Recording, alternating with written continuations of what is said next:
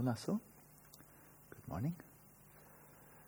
This morning, we'll return to mindfulness of breathing, this time to the classic Theravada approach, the tradition that I think has the greatest experience over many, many centuries of using mindfulness of breathing as a shamatha method. So focusing on the apertures of the nostrils, the passage of the breath there. In this practice especially, it's very important to apply introspection, but also recall that the term introspection, or samprajanya in Sanskrit, sheshi in Tibetan, that this is not the same as introspection as we think of it from Descartes or even 19th century psychology, of simply monitoring the mind, let alone introspection of thinking about the mind. So the word introspection is defined in different ways. Of course, people do that. But rather, in the Buddhist context, the introspection, this mental faculty, is not monitoring only the mind, but is also, when one is speaking, monitoring one's own speech to see that it's suitable, but also, since we're not talking, at least I'm the only one talking when practicing shamatha, it's also monitoring the body. It's enormously important, especially when we focus the attention here at the apertures of the nostrils. It's so important to be checking up periodically to see especially that your eyes are soft, relaxed. There's no contraction of your forehead, the muscles around the eyes, the jaws, and so forth. It's very easy to do, and this is why so many people, when practicing mindfulness of breathing at the nostrils, start getting headaches and tension in the head, because they're using their eyes, and they're scrunching up the muscles, tightening the muscles in the face, the forehead, and so forth, and that gives rise to a lot of utterly unnecessary problems. So while doing this practice, periodically check up on your posture. That's always a good idea, just once in a while, seeing that the body is still settled in its natural state, poised between relaxation and vividness, that the breath is flowing unimpededly, effortlessly. And then, of course, you're monitoring the mind, just like in any other shamatha method, and that is just looking out for excitation, laxity, and then applying the remedies that you're very familiar with by now. So mindfulness of breathing focus on what in the Theravada tradition is called the preliminary sign. So that's the tactile sensations. Now, some of you are already experiencing what may very well be the acquired sign. For some people, it occurs early, some people later. And it just doesn't matter. It's not really a good thing that if it comes early, and it's not a bad thing if it comes early. It's just what happens, right?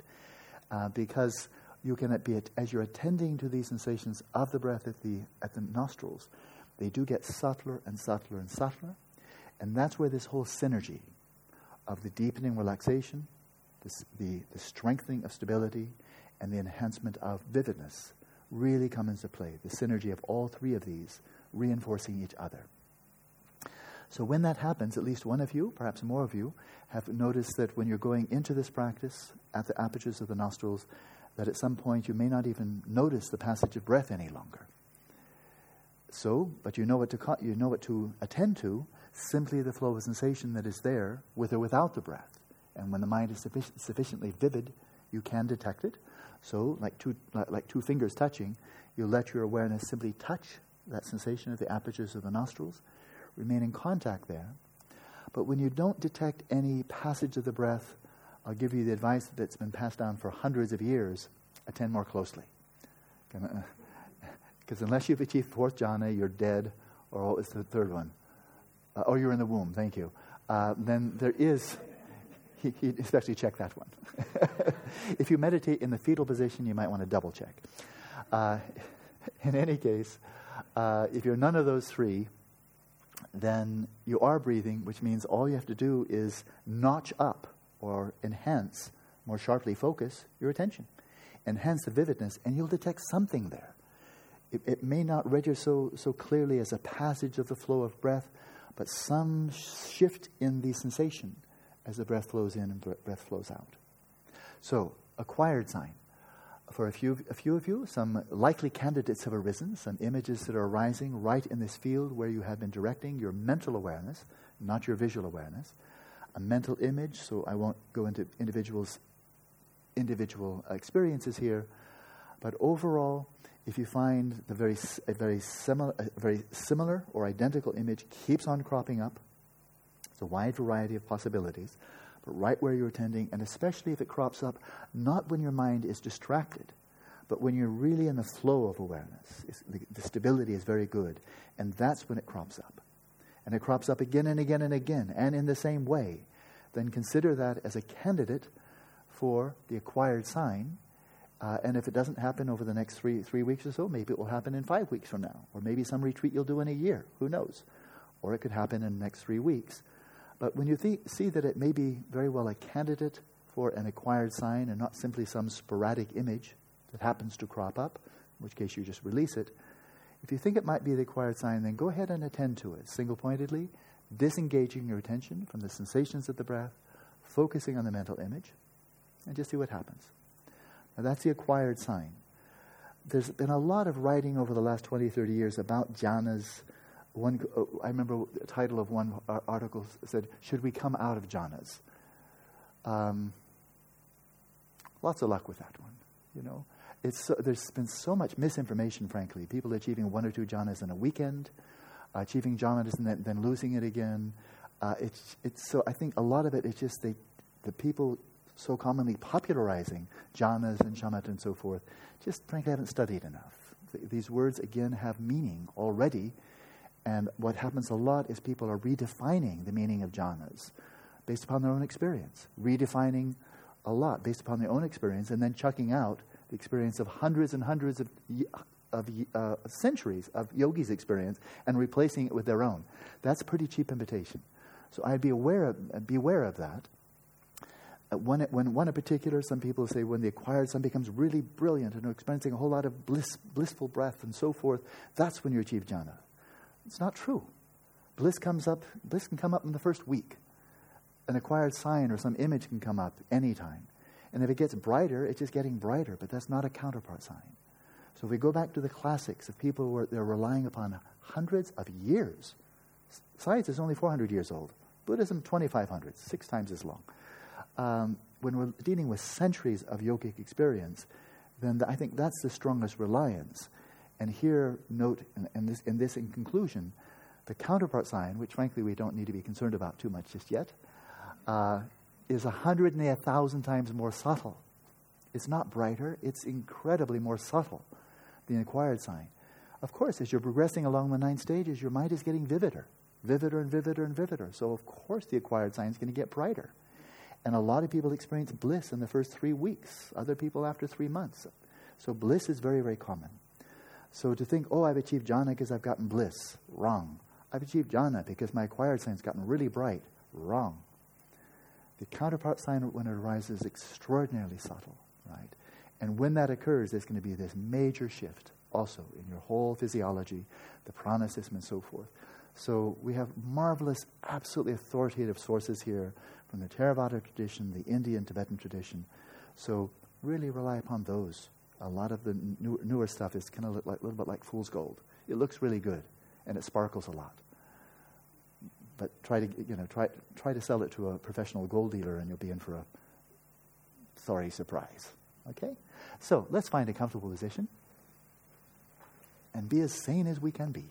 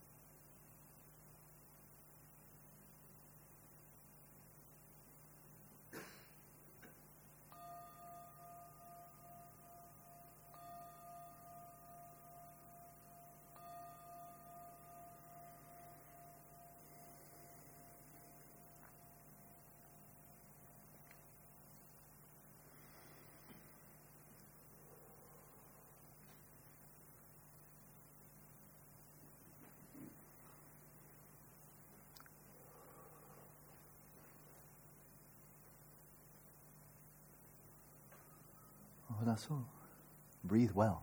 Enjoy the day.